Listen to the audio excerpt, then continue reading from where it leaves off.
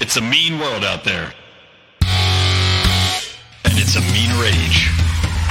Let's change the culture. Let's change the way we think about this world. Let's have a hell of a time doing it. Welcome to Mean Age Daydream, a home for comedy, a home for some politics, and a daydream of a world that doesn't suck. I'm Brian McWilliams. Welcome to this mad world.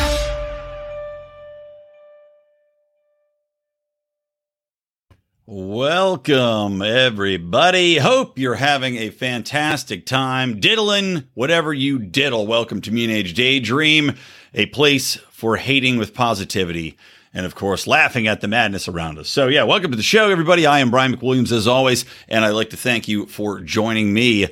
As many of you know, or maybe you don't know, depends on if you listened to the last episode, I have recently had a new child, and as such, I have been doing some heavy reflecting on, I guess, the way of the world, how the future would look.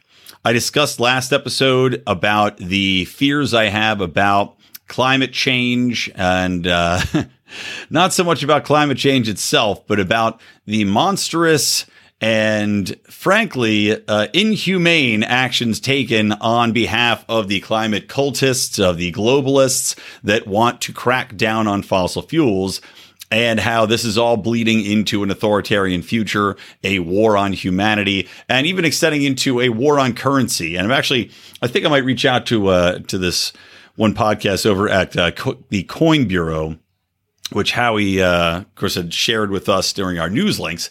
But it was an interesting perspective about how the war on climate is also a war on cryptocurrencies because, of course, the Biden administration had made a call to all of their organizations under the big Biden banner of confusion and senility, asking them to submit their suggestions, concerns about crypto. And the very first one to step up to the plate was the Science and Technology arm, which had submitted a paper calling for regulation of crypto mining based upon climate justice.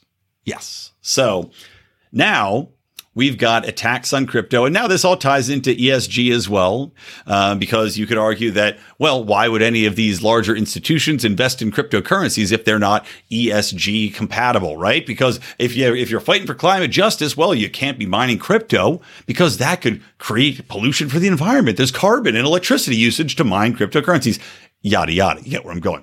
So I may do an episode about that once the fog clears, the fog of baby war that I'm currently in clears out of the way. And speaking of, yes, you may notice I am still tired. I got, I'm going on about 3 to 4 hours less sleep than I usually get every day. So since the baby came on the 8th, or actually the baby came on the 9th. And I'll tell you, when I can get the sleep, it is highly advantageous. And as such, I want to tell you about a sponsor for our show today, which is Galactera and their cannabinoid-based tinctures and gummy products, of which I am a big fan. Obviously, I'm lying awake at night. I'm thinking about the climate future. I'm thinking about the ways in which my means of existence are being attacked. I'm thinking about the poor folks over in Germany, which now have had a 1,200% increase in their gas bills and a canceled contract. On my Good Morning Fuckhead rant today, which of course is behind the Patreon wall, you might have heard me talk about how there was a bakery in Germany. They canceled the contract, right? So no longer do they get gas for their furnaces, and also gave them a 330,000 euro bill. So these poor people in Germany need Galactera's gummies to fall asleep, help you fall asleep with these wonderful, tasty gummies, and you will sleep soundly. Your fears of the cops kicking in your door because you dared to process raw milk and sell it, the fears of them coming after your guns and your wives and your drugs and everything else, sleep them away with Galactera gummies. And guys, you can use a promo code of LIONS, LIONS, to get 30% off your order. That's across the board. Anything, any amount, 30% off with promo code LIONS. So check out Galactera, GALACTERRA.com, Galactera.com / look at the gummies, promo code LIONS. And these are libertarians, by the way, that run this company. So you are supporting the cause, getting some good sleep, and also helping for a libertarian company to get ahead.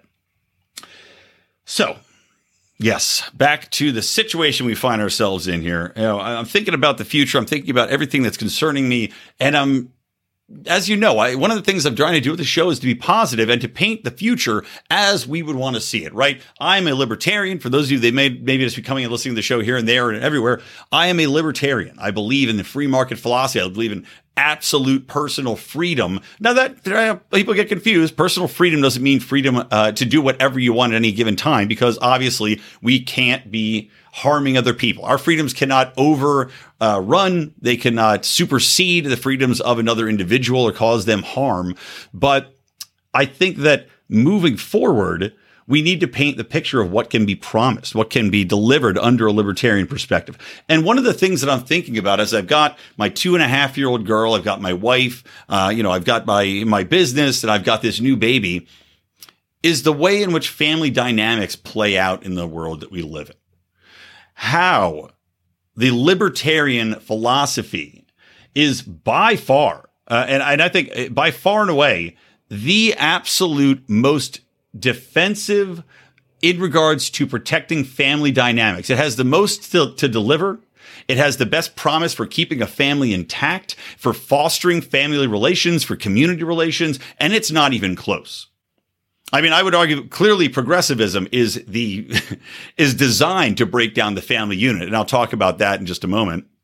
And conservatism, sure, I mean, I guess you can have conservatism in a way and say that defends family values because there is emphasis on church, there is emphasis on keeping the units together. But at the same time, we've seen throughout time that conservatism also has issues in you can be ostracized from a family unit for breaking a taboo that's held within a church, or breaking a taboo that's held within how you might view yourself and your sexuality, using a substance that is disapproved of within a conservative values community. Where in libertarianism, we can all choose to set our own moral values and moral structures, but you don't have these kind of passed down generation to generation biases against certain people, certain lifestyles that do still threaten to break up family units and then ostracize people from one side to another side, because you don't have necessarily a free flow of ideas and a free flow of acceptance of different people, different lifestyles, and different viewpoints. So, moving forward, why do I think that libertarianism delivers the biggest promise for family values? Well, as I said, libertarianism at its core is about freedom, about personal responsibility, and not on dependency of government or looking for some larger state entity to deliver your goods, your services, your protection, your childcare, your education, etc. And what we've seen over the past 50, 70 years, basically ever since government has come into existence, more or less, but with an accelerating speed over the past 50 years, is the government attacking the family unit. Now, you think about how this breaks down, and it's a variety of ways I'll go through real quick.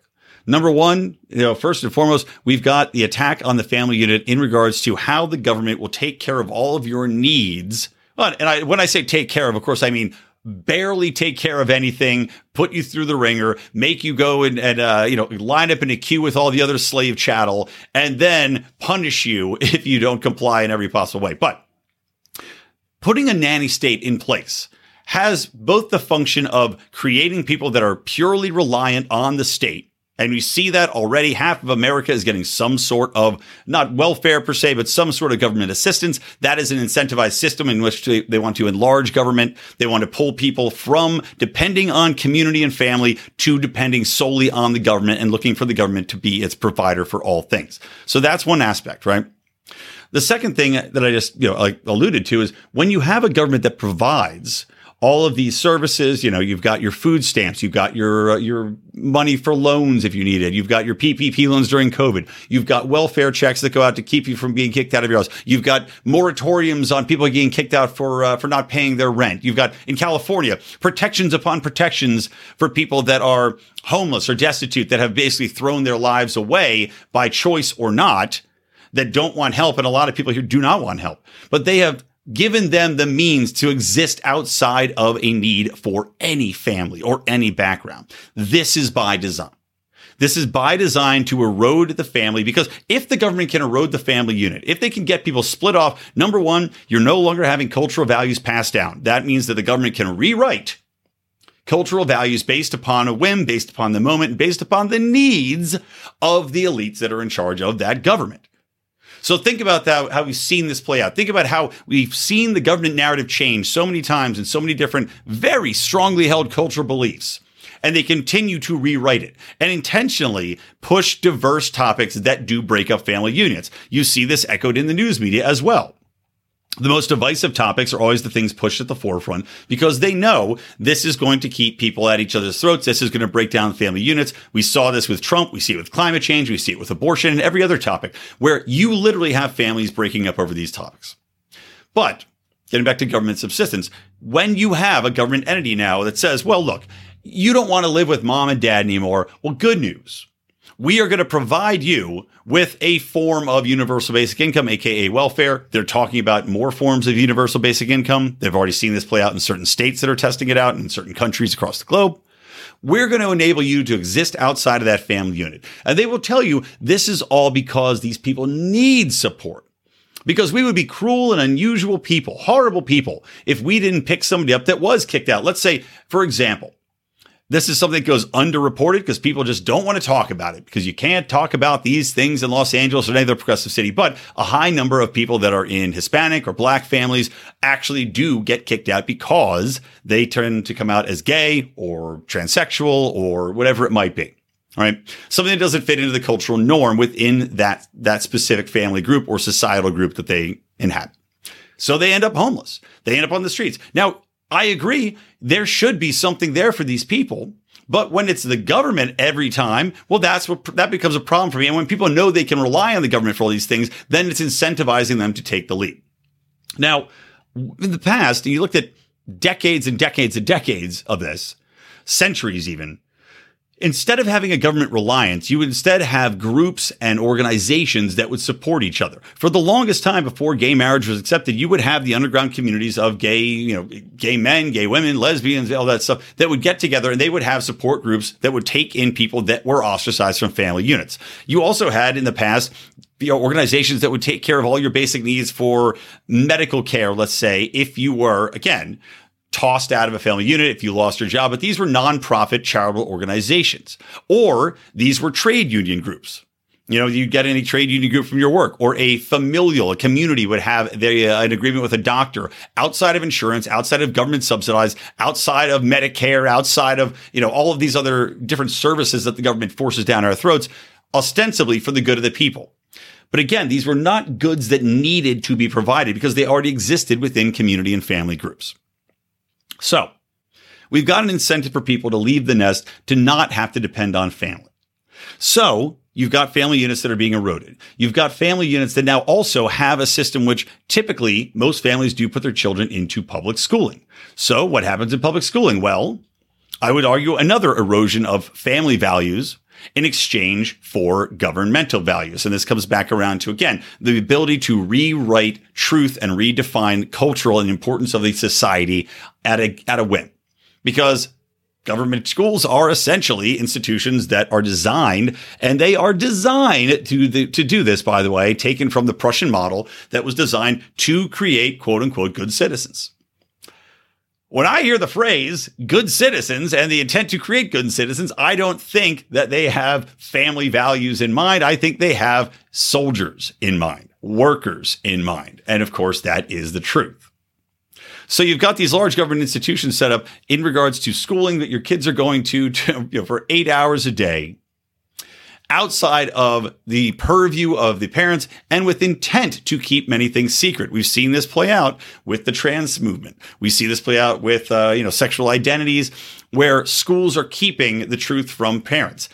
You could argue, and I've had this argument with friends, you could argue that, well, maybe the schools should keep something secret. If a child is gay and is scared to come out to their parents because they're in a very conservative household, well, should the school counselor keep that to themselves? I can see that argument. I definitely can.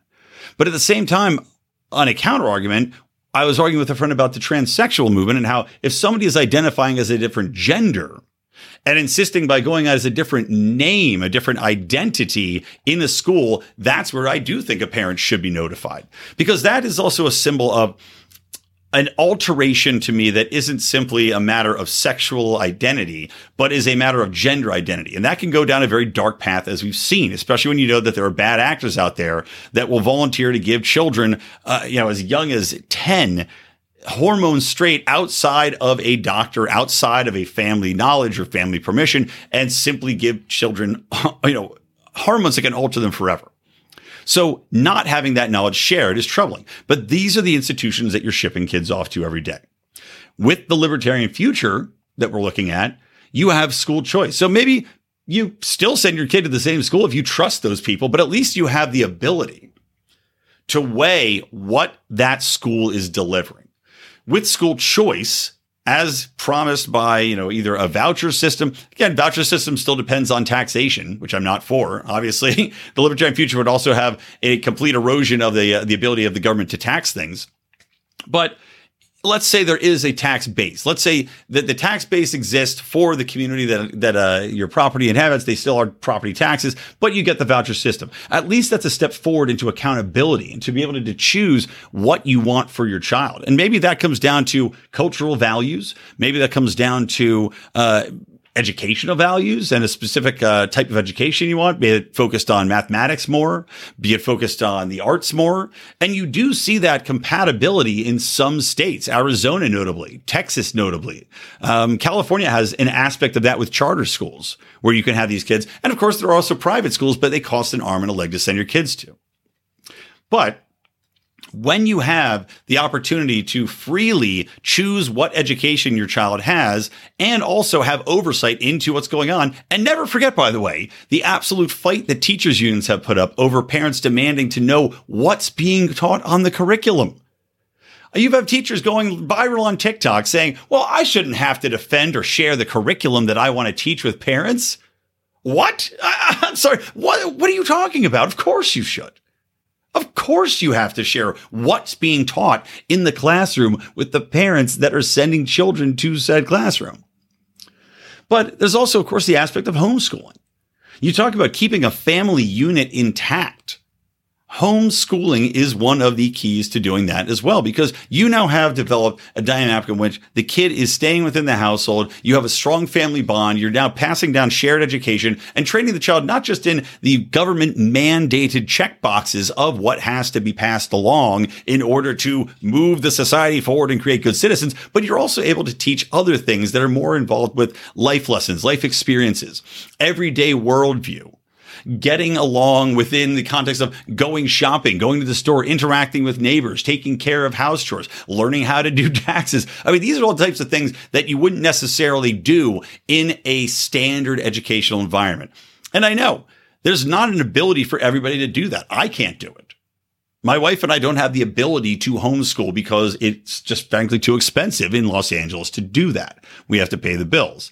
But as we'll see a little bit later, the promise of a libertarian philosophy and economic model also will open up that possibility a little bit more. Now, I want to circle back again on, this non-reliance on government and how that helps family units, because I've talked about the different incentives to pulling people away from a family unit as provided by the government. But let's also talk about how the government has attacked family units through things like the drug war, right? That first and foremost has to be one of the most detrimental actions governments have ever taken, really any form of prohibition, because you're policing a voluntary action, right? No one's forcing you, like a certain sex traffickers are forcing ladies and young boys to shoot up heroin, but that's a different topic for a different day. A voluntary action, most often nonviolent, or the violence that comes from the drug war is typically because of the prohibition created. These are drug gangs that are fighting for turf or are murdering in order to obtain more power within the context of the drug war, an illicit operation that has to be taken underground by force of government. But the drug war, by design, seems to have targeted more than anything else minority families. And you know this in the way it plays out with court cases. I've said before, white privilege is a thing to a certain degree, and it comes out really predominantly with the drug war. White kids do not go to jail anywhere near as often as black kids or Hispanic kids when it comes to drug offenses. And then when you're in that prison system, right, they're over policing the communities. You've got kids that are disincentivized from going to school, right? Because not only is the school providing this education system, but at the same time, they're also providing incentives for kids not to show up. And I talked about this in another episode as well, but there's now incentives in place, specifically race-based incentives for black people, specifically black people, to not have to go to school, because they put in, and I believe this is in New York State, they put in a measure that said you cannot punish people for not doing their homework, for coming in truancy, for missing school, for being violent, etc. Only if you're black, though. So incentivizing kids to miss school, what do you think they're going to do if they're coming from a poorer environment? They're not necessarily going to go out and get a 9-to-5, job during school, because they know, okay, if I get a job at Quickie Mart down the street here and somebody walks in that's a cop, they're going to see I'm not in school. I could get in trouble for truancy. Well, not get in trouble, I guess, for truancy. But the clearer path, the more, frankly, monetarily rewarding path is going to be to deal drugs, get involved with crime. So you have incentivization on both sides, right? In the meantime, while you've got this burgeoning environment of violence, of crime, and of drug sales, you're over policing it because they know the incentive structure is set up that people are going to be partaking in this. So they now attack. They now put extra cops in there. They're now breaking up families. They're putting kids in jail. They're putting adults in jail. Thanks to the progressives of the Clinton era, and including Joe Biden's support, you had the 3-strike rule put into place in which nonviolent drug offenders could go away for life. So you've got a system set up where you are targeting more or less minority populations, breaking up family units, and causing them to never get back together, because you have the welfare apparatus set up that pays more for families to stay broken up. Pays more for more children to be in the families, and for the parents, for specifically the fathers, to not come back and join that system. And then on top of that, because of the drug war, well, now you've got this other incentive for people to not work because they don't want to lose their welfare. They're basically now subservient to the system, living in this gilded cage that's been created, a gilded cage with the filthiest newspaper on the floor of it, by the way, that you've ever seen. And now you get people who are living at home. They're not going to work. They're living off welfare, but still drinking, doing drugs. And now you've got the CPS. Child Protective Services gets involved. So now you have a massive foster population of children that are the result of government action, of the destructive actions of government specifically designed to destroy families, to create serfs and slaves who are dependent on the government. And now it's cyclical, right? Now, these children coming out of foster care, statistically, some like 70% of children coming out, of the prison system spend time in foster care. Think about that. And I work with foster organizations. It's part of my job.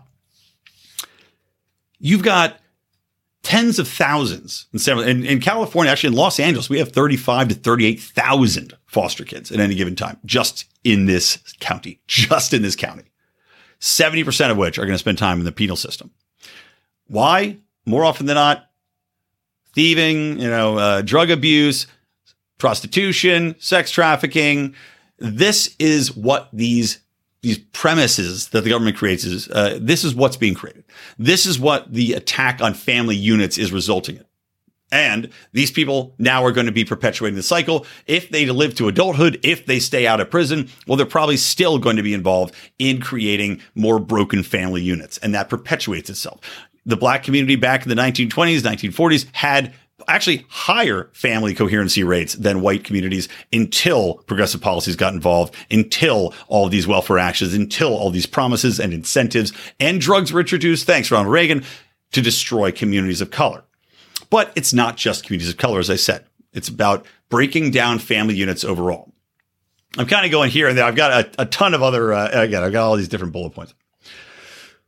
For instance, another way in which the government is subsidizing and encouraging a breakup of family units is to support divorce. I mean, to basically talk up independent single motherhood as a benefit, to attack your obligations to children, to make it easier than ever, I guess, to live conscience free in regards to child rearing. And this, again, is, in my opinion, by intent. Because you have weaker family units, you now have limited upward mobility, because a coherent family unit is the number one way in which you can get ahead economically, the stability, and like I was talking about earlier, the ability to provide support for somebody if things go wrong, right? And I'll circle back around to that again in a minute. But all these things are attacks on family that are very intentional. Because self-reliance, as a family, as a person, self-reliance is a gift. I mean, it is not only a gift that you give to yourself, but also give to your family, because you're teaching them the values to realize and understand risk reward. And as a family unit, going out through the centuries, risk reward was there to move, to undertake a new business, to undertake a new investment, to do anything involved risk reward. And when you have a family there, it's not just about you and your own gambling. You're now gambling on everything. You're gambling on the future of your family, your house, your line, etc. But that is a gift to be able to have that. And it's a bond, because when you talk about going through something as a family, a hard time, a good time, you're now still keeping that family unit closer than ever, because you're learning how to operate. You're learning how to exist outside of a safety net, other than the one you've provided and other than the one that you've fostered with community and family, friends around you, and within maybe, a generation of blood. If the government can break that down, if they can break up these units, well, then that's, again, where you have people solely relying on government, because you don't have community. And that's where the divisive nature of news, the divisive nature of government policy, so the way politics are played out, this two-party system of red versus blue and hating the other politicians. And that's where we are right now. Hating, not a cold respect, not a mutual disinterest, or at least, okay, you're over there, I'm over here, but, we can get along. No, it's intentionally fostered this hatred that benefits only one category of people, and that is the people in power in politics.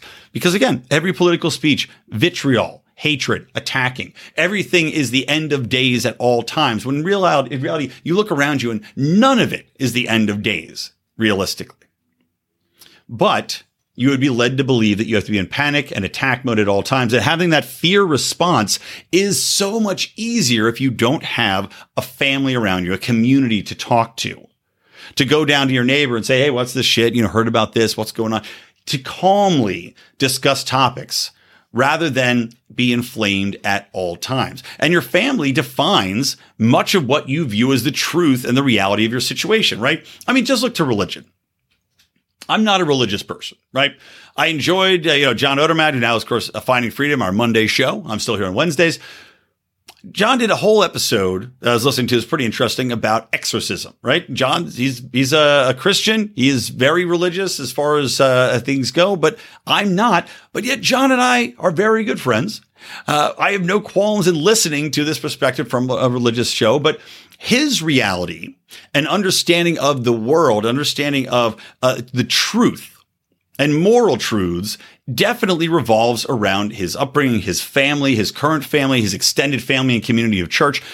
Whereas my family, we're still all very close, and we've never been too religious. My mother was, so maybe I've got that Catholic background of morality within me, but still, our family unit's intact. And my parents and I talk every week, and we talk about what's going on in the world. And again, we will, through conversation, come to a conclusion about the reality of our world and the values in which we want to perpetuate, we want to pass along to our children, and that we want to simply confer by our very being and our actions.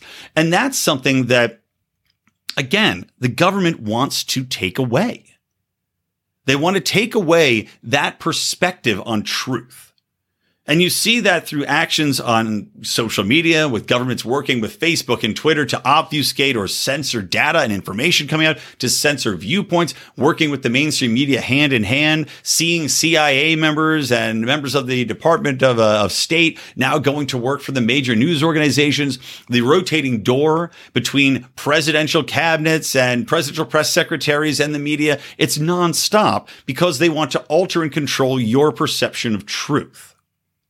And more often than not, your perception of truth, what you trust, comes from your family, because you've learned through the years that you've been together that you can trust family.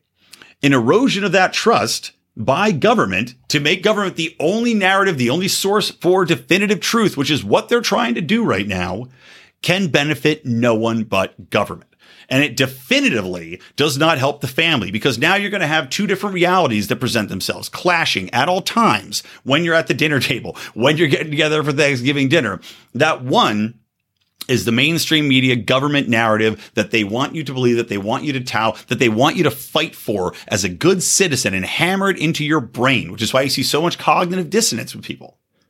That's why you see it, because they're being inundated and hammered with government authoritarianism, with government narratives, with one solo truth. And then when they're presented with another truth that blows that one truth out of the water, they cannot understand it. Family creates a reality that you can use as a basis of comparison at the very least, which again is why they're trying to destroy it. Oh, I skipped over. I was talking about self-reliance and also just, people going out on their own. See, I'm going all over here. I'll stick to the moral values and family values here. But the other thing too, I talked about earlier how the government wants to create its own cultural morality and change it at a whim. And this ties into military industrial complex. This ties into global hegemony. There we go. Got it right the second time around. It ties into very much the 1984 defining of how you must see the world, what you must view as good and evil. And your family values, as I talk about, talking about religion, your family values pass a lot of that along. Now, libertarianism doesn't have a specific morality to it that I would say, other than, the very fine phrase, don't hurt people, don't take their stuff. I think Matt Kibbe over at oh my God, I'm blanking on the name of his corporation. Oh my God. Oh, sorry, Kibbe. Totally blanking on it. Oh well, doesn't matter. But they have merged with that phrase on it, and outside of that, it's pretty much the non-aggression principle.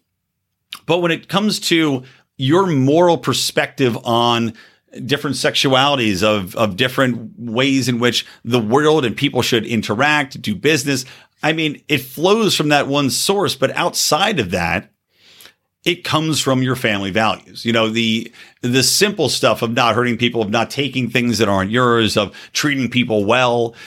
This can be a benefit and a curse, granted, depending on the family unit. But I have to believe that as family units become more entrenched once again, when you have people that are now living within the context of understanding, of non-divisive media narratives, of non-divisive schooling narratives, of non-divisive ways in which that the family dynamics exist, where you're not constantly under pressures from government or the states or the police to live your life a specific way, you're going to have more opportunity to get back to cultural norms and have a more standard family unit that's going to be successful. Going back to, I guess, a safety net of sorts. People will attack libertarianism because they'll say, well, you're very selfish. You don't want to provide anything for people that are hurting or out in the world and don't have it. And I alluded to this earlier, talking about welfare state and incentivizing people to leave. But I did want to circle back to it, because when you have a family unit that's intact, you have somewhere that people can always go.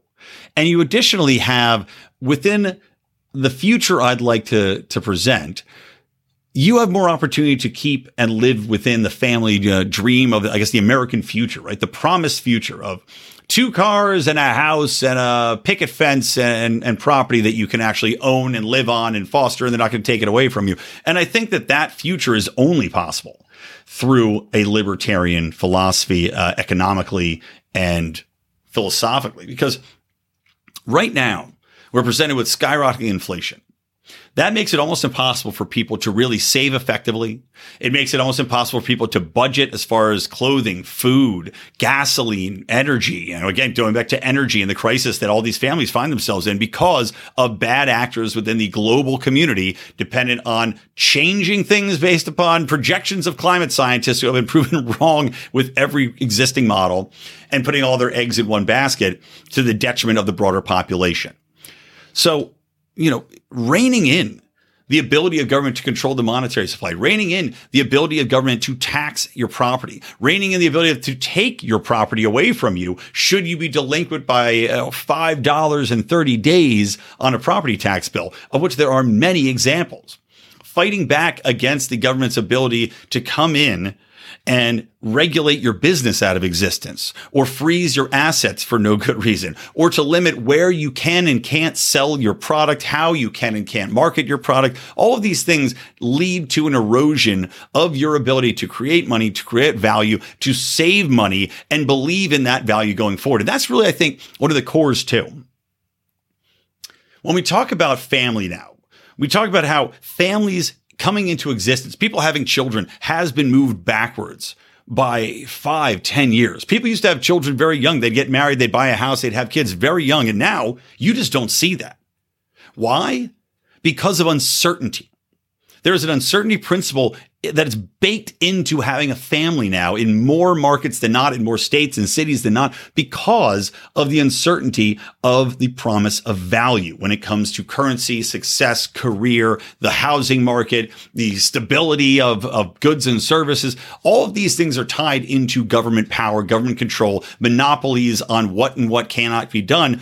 And you have to think that if we could rein that in, the promise of the American dream could once again become resurgent. And that dream existed fairly strongly up until recent times when the inflationary marketplace pushed things so far out of whack, combining with, again, red tape and where you can build, what you have to build, the welfare state coming in and insisting that people that buy in a certain area have to pay for a certain amount of property that goes to the poorest among us, that people that are building apartment complexes or condo complexes that would take pressure off of houses have to put in a certain amount of low income housing, or basically giving away their product at subpar or substandard levels to benefit these poor people, but then disincentivizes developers from building these buildings so they don't get built. And so houses cost more. This is all a spiral created by government. And again, in the future, where we look to libertarianism and philosophies reining in economic practices, reining in the inflationary amounts that erode people's savings, that make it impossible to save and incentivize people to throw into to gamble on the stock market instead.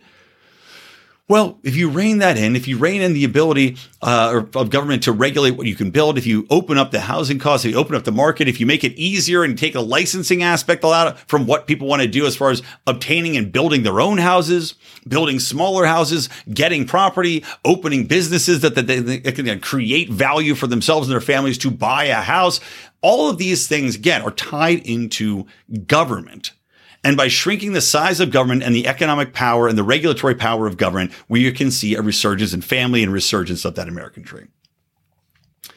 All right. Next thing I wanted to talk about. Let's see. I already talked. I'm checking them off. I have a list here again. This is a topic I've been thinking about, so it's a little bit rough. And again, this is something where I'm keeping these as to flesh out further in the book I'm working on, which I believe is going to be called Dreams and Resentment. So, how about this one? Again, I talked about upward mobility.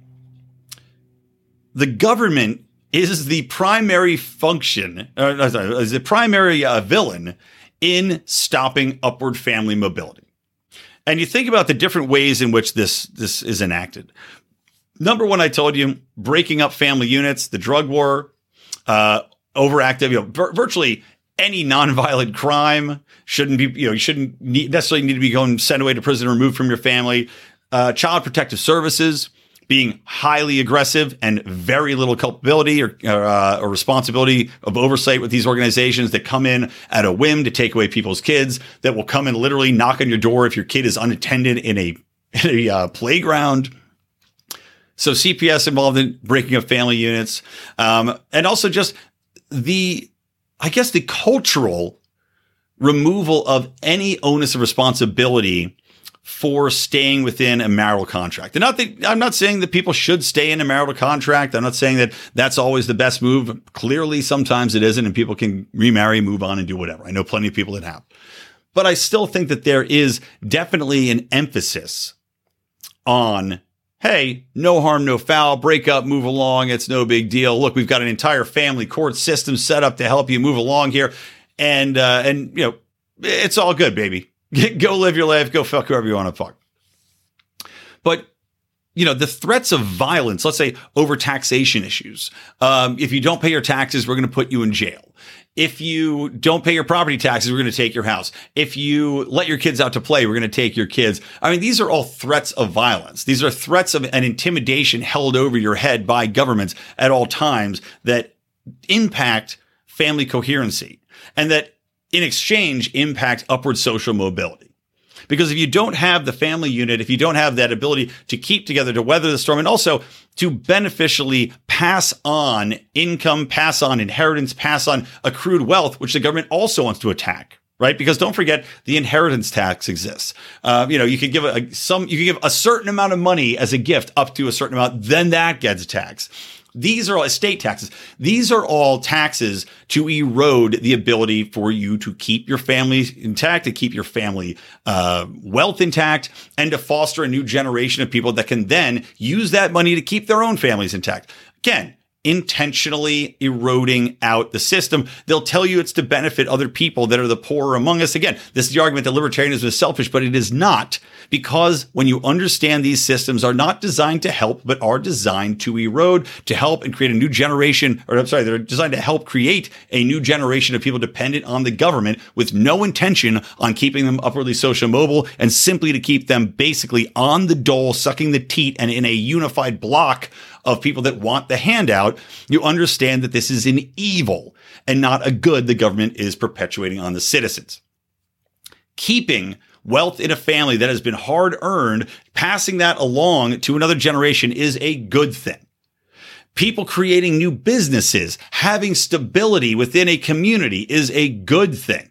People that have money coming from different sources that are stable are the most likely to give to charity, to benefit their community, to give back, to be able to live their lives in a sustainable manner. And that's good for everybody. Trying to put people back at step one just for the sake that everybody should be equal does not help to do anything except foster more poverty, more people that are living in desperate situations, and more people that are going to be looking around. And again, like I said, have no concept of what the stability that the value proposition of the standard of living that we expect in America or any civilized country, let's say, is that you can keep on going at an even keel without too much inflation, without too much flux in how businesses operate, how the economy is chugging along. And naturally, there's going to be some. But we know that these are dependent on government bubbles, on government infusions of cash. Every great recession has more or less been caused by a government, and every great recovery has not. It's usually been spurred along by technological innovation.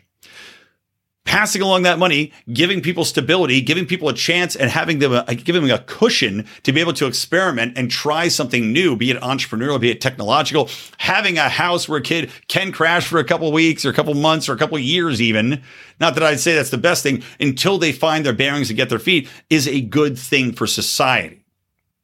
And the government continuously tries to erode that ability.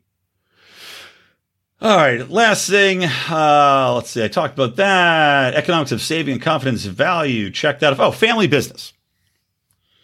So I want to talk about family businesses as well, right? And I think that when you've got family businesses that have seemingly a thing of the past now, you don't hear a lot about family businesses surviving. And I think that this, again, I will point the finger back at government, and I think it's a shame. I think it's a real, I don't know. It's almost like something out of a sad movie, where old Giuseppe in the pizza parlor, or the guy who's the tinker in his shoes, no longer has a son that either wants to take over the family business or can't compete anymore because they've been put out of business by large government institutions. You look at what is happening right now over in UK. You look at what's happened over COVID. You look about what's happening in, where is it? It's in, Germany. Germany, and I'll use this example of the bakery again. The German bakery that is now essentially being forced to close because they can't get gas. They've been issued this $330,000 gas bill and had a contract canceled. In theory, the government is going to provide them a bailout because they said, we have $45 billion and we will gladly help the peoples. But they don't, because the $45 billion they set aside doesn't apply to craft businesses, aka small businesses. What sense does that make? Who's getting the money then? Oh, the bigger businesses. That's right. These bailouts are for the larger corporations. They don't want small business to succeed. They don't want small businesses, as much as they talk about it, as much as they create these bullshit loan programs for small businesses. They don't want small businesses really to succeed because big government and big corporations love working hand in hand. I discussed the regulatory environment earlier. Again, regulatory environment gives large corporations the biggest benefit of the doubt. It gives government the most sway. They can claim they created jobs. They can claim they created economic incentives. They can claim X, Y, and Z. And in the meantime, the corporations are able to force out small businesses, force out competition, and most notably, force out potential suitors that could technologically or operatingly upset the way in which the entire system works, right? Which is a good thing. Again, you need to have that variety. You need to have variety in everything in life. And right now, what we're looking at is an emphasis, government emphasis pushed on down on people essentially operating in lockstep, right? They want to create automatons. They want everything to keep in the same model. And disruption is the enemy of government. Any sort of disruption. Economic disruption, cultural disruption, educational disruption, which is why they're fighting so hard with these unions when it comes to education, against voucher systems, against charter schools, against school choice, against homeschooling, which is why you see them fighting with the large corporations against anybody trying to upset in the medical field and to provide a new way to inject, insulin, which is why you see them attacking and Big Pharma working hand in hand with government to make it almost impossible to get anything through the FDA for under $20 million cost, because that keeps out smaller competitors that could actually upset the paradigm and introduce new technologies to the marketplace. They don't want disruption in this environment. And that comes as well with, in my opinion, now hear me out right now, I'm talking about how they don't want disruption. Well, families, Brian, families have been around forever. Wouldn't it be disrupting to break up the family unit? No. What's disrupting at this point in time is to keep the family unit in place.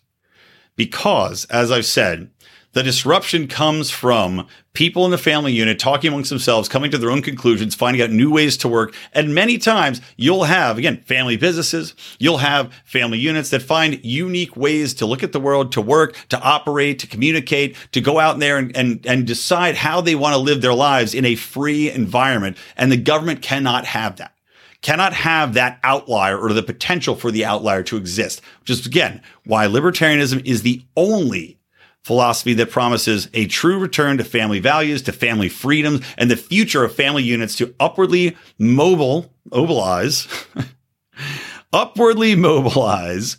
to make themselves better, to make the communities better, to foster an environment in which they can keep their money and pass that through to next generations to then create more wealth, more businesses, more opportunity for everybody while maintaining their values, maintaining their understanding of reality, the truth around them, and everything else that's good in the world. That was a long rant, I know, but like I said, I wanted to do an episode on this topic, and I have done it.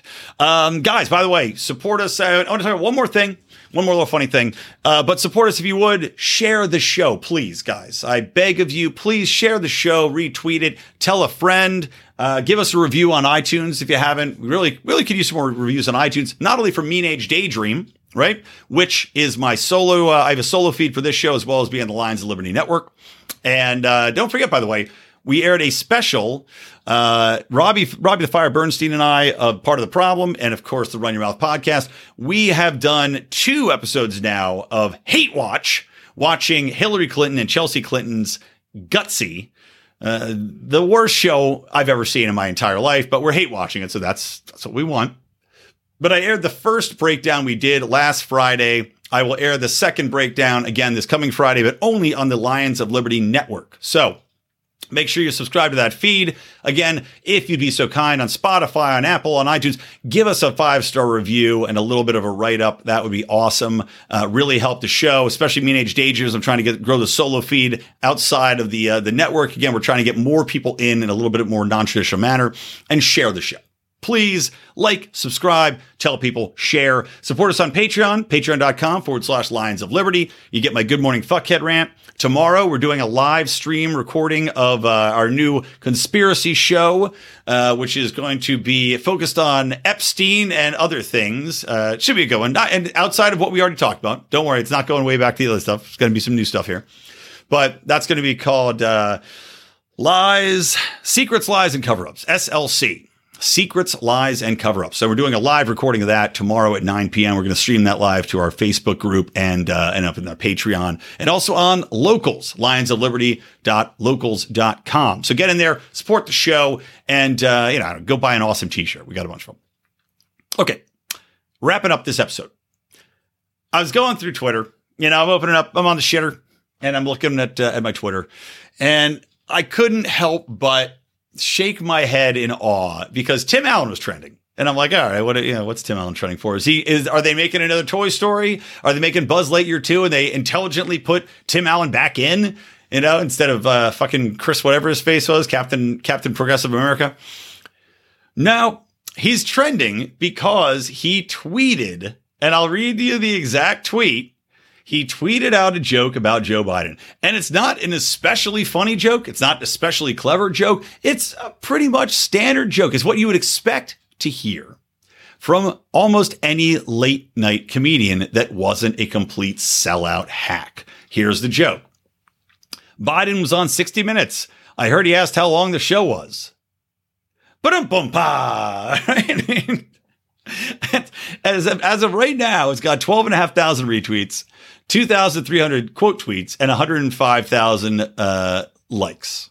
So pretty good, right? Pretty good for this tweet, which again is a joke any comedian could have written in their sleep. But really, what I would have expected, a Jimmy Kimmel, right? Or what a Jay Leno probably would have said, what a Johnny Carson would have said, what a David Letterman would have said, probably even a Conan O'Brien would have said, because they weren't sellout fucking hacks. But now you have the left, which had owned comedy for a long time, right? The left still thinks that they own comedy. And I've said this a million times now. The left has lost the lead. They've completely lost the beat on what is funny and what's not going to be, because they can't take a joke anymore. And as I discussed earlier, too, the way in which the politics exists today, the way in which we're being taught to hate nonstop, we can no longer simply laugh at a joke that happens to be about our quote unquote guy, right? Because everybody's guy now is theirs, do or die. You have to defend this person no matter how stupid and asinine they are. The right did it with Trump. The left does it with Biden. It's all fucking poison, man. But it sickened me that this joke had liberals up in arms. Progressives lost their fucking mind over that joke. That simple joke. And it's not especially good, but it's funny enough. Set up, punchline. The show's called 60 Minutes. Biden's so senile and dumb, he doesn't know what it is. Okay, man. Just laugh at it. It's a funny little setup. Just laugh it off. But they can't. The vitriol aimed at Tim Allen, people attacking his character, people attacking him, calling him washed up, calling go back to jail, you coke addict, blah, blah, blah. You would have thought that he made an ill-tempered joke about the Queen of England rotting in her grave with two fingers shoved up her snatch. That's what you would have thought that Tim Allen said. You would have thought that Tim Allen went after, I don't even know, Beau Biden and said something horrible about the president's dead son, LP New Hampshire style. No. Simple joke, funny little joke, lost their minds. That is so telling because it goes to show you now, these people will play into any bait provided. And this is what from a strategic perspective, I know these people aren't strategists. They're not messaging or communication strategists, but knowing that it's that easy. I mean, Trump broke them so badly where they had to respond to anything Trump said. They now have taken that Trump dementia, that knee-jerk reaction that Trump provided, and now they've extended it to anyone in the sphere, even if it's a stand-up comedian / former A-lister that's now, a B-lister celebrity on TV. Because he didn't like their guy and made a simple joke about it. He's the demon. He's the enemy. They've got to jump on it. They've got to retweet it. They've got to amplify the fuck out of it, which is what happens every time. These people just don't get it. You are working for the Tim Allen perspective here by losing your mind and providing people the exact perspective that they read and they watch Libs of TikTok for. Is this exact reaction? You gotta love it, man. You gotta love it. Anyway, good one, Tim Allen. That's going to do it for us guys. Again, like, retweet, subscribe, share the show. Obviously, we're in a time of transition here. John and I are working on some other things. There is going to be a Friday show that John and I are going to do. It's going to be a short format show. I'm going to tease it now, but again, this is going to be only on the Lions of Liberty Network, so make sure you subscribe to the Lions of Liberty Network show. We're going to roll this out probably in about a week or two. We got to get our ducks in the row for it. Probably a little theme song action going and roll that out. But it's going to be a fun way to end your week, focused more on just funny stuff in the political. Otherwise, hugs and kisses from me, Brian McWilliams, the Lions of Liberty Network, and Mean Age Daydream. Keep those electric eyes on me, babe. Keep that ray gun to my head.